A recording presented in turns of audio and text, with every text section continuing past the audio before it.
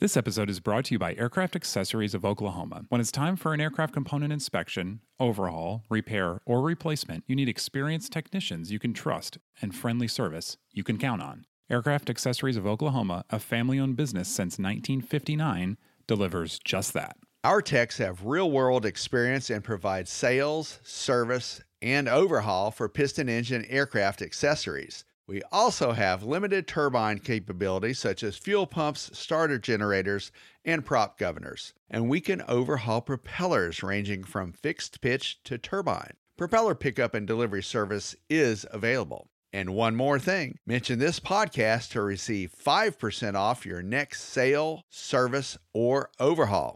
Visit aircraftaccessoriesofok.com. AOPA presents Never Again, true pilot stories from the world of general aviation. In this episode, hard decisions must be made when it comes to contradicting your instructor. Who's really in charge? Find out in On Human Factors by Greg Ferris. A few years ago, I was completing a night cross-country flight with an instructor outside Paris, France.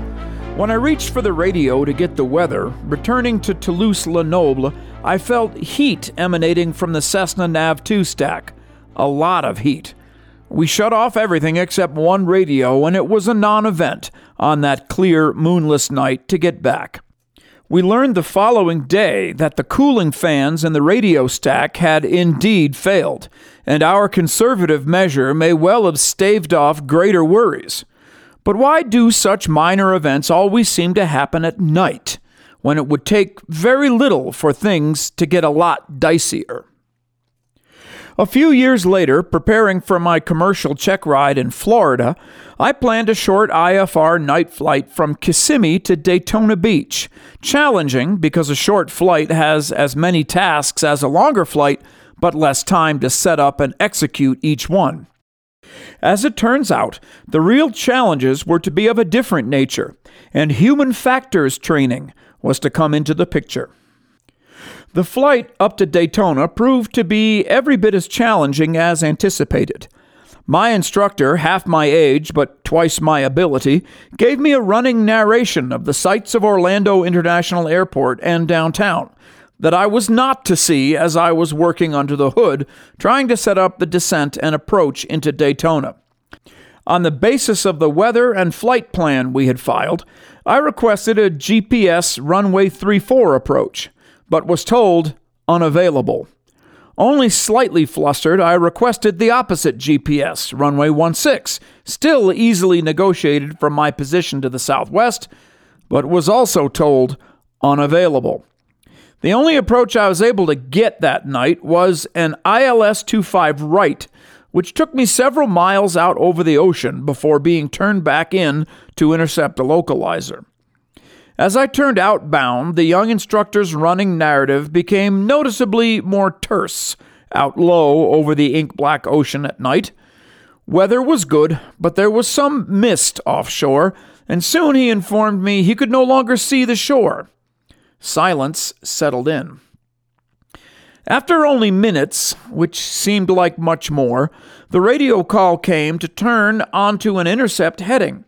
I turned inbound to intercept, and soon enough I removed the hood to the welcoming view of a full approach lighting, heralding the 10,500-foot runway, lit like a Christmas tree.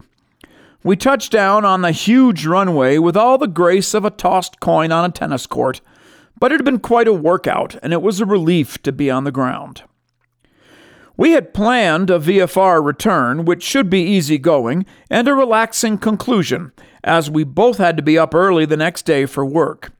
Return taxi instructions from the tower included an intersection takeoff, which proved to be more complicated than it should, as the intersections were not well marked or lit, and the Cessna 172's taxi lighting also seemed pathetically dim and mostly useless. But after almost taking the wrong one, we managed to stumble toward the correct intersection to the same 10,500-foot runway. After a quick check, I keyed the microphone to ask for takeoff. and everything went dark. The panel, the lights, the radios. Using a flashlight, we were able to see the ammeter swinging wildly from full charge to 0. I assume there were incipient signs of electrical failure on the flight out, and that's on me, because the instructor cannot really see it from his right seat position. Once again began the drill of turning off everything non-essential, then revving the engine. We were able to get enough charge to turn on one radio. Hardly surprised to hear the tower trying to reach us, I asked for taxi on the runway to return to the ramp for troubleshooting. On the ramp, we checked everything we could and tried revving the engine for several minutes. After ruling out the alternator switch or fuse, we were faced with a flat-out electrical system failure. At several points, we were able to get enough charge to turn on a radio, but it would only last a few seconds. We were parked right in front of an FBO, but it had just closed for the night.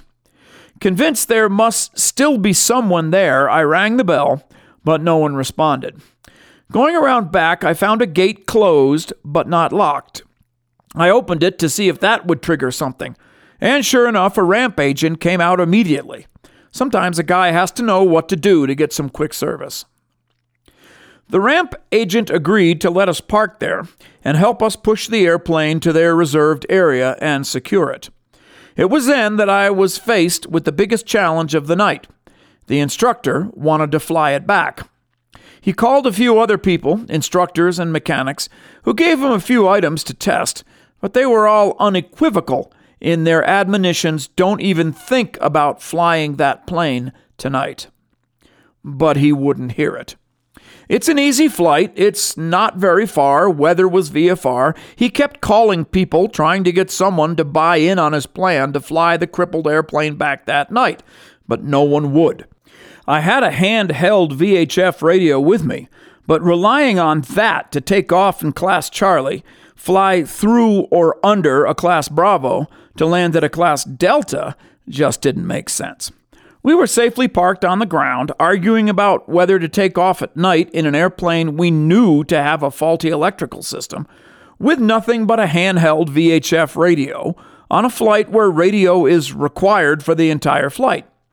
The ramp agent, who was still there, watched in amazement as I tried to persuade the instructor that getting back in the airplane would be creating a potential emergency, where none existed at the moment. I asked the guy if there was a place at the airport where we could rent a car, and he indicated the terminal was just a 5-minute walk, but they would be closing in 15 minutes as the last scheduled flight of the evening was already in. I told the instructor, I'm walking to the terminal right now, I'm going to rent a car and drive back to Kissimmee, a 2-hour drive, and you're coming with me. We got a car, a Chevy Cruze, minutes before the agency closed, and I did the driving. The fault turned out to be the battery itself, which was not the result I had expected. I'd suspected an alternator issue. On the FAA list of dangerous attitudes, I believe we checked 4 of the 5 boxes that night. Anti-authority, impulsivity, invulnerability, and probably macho with resignation. Albeit in a sense different from what the FAA intends, being the good sense that brought us home safely. None of this is to denigrate that instructor in any way. We got along well. He is a fantastic aviator and is in his rightful place at the moment as a first officer at a major, with a brilliant career ahead of him. I can only hope he took away something about human factors that night. The Never Again podcast is brought to you monthly by AOPA, the Aircraft Owners and Pilots Association. You can find more Never Again stories online at AOPA.org by typing Never Again into the search box. While you're there, check out the AOPA mobile app, as well as the many free training and safety courses from the Air Safety Institute. Find all of this and more at AOPA.org. The Never Again podcast is produced by Royce Earl. Thanks for listening. Fly safely.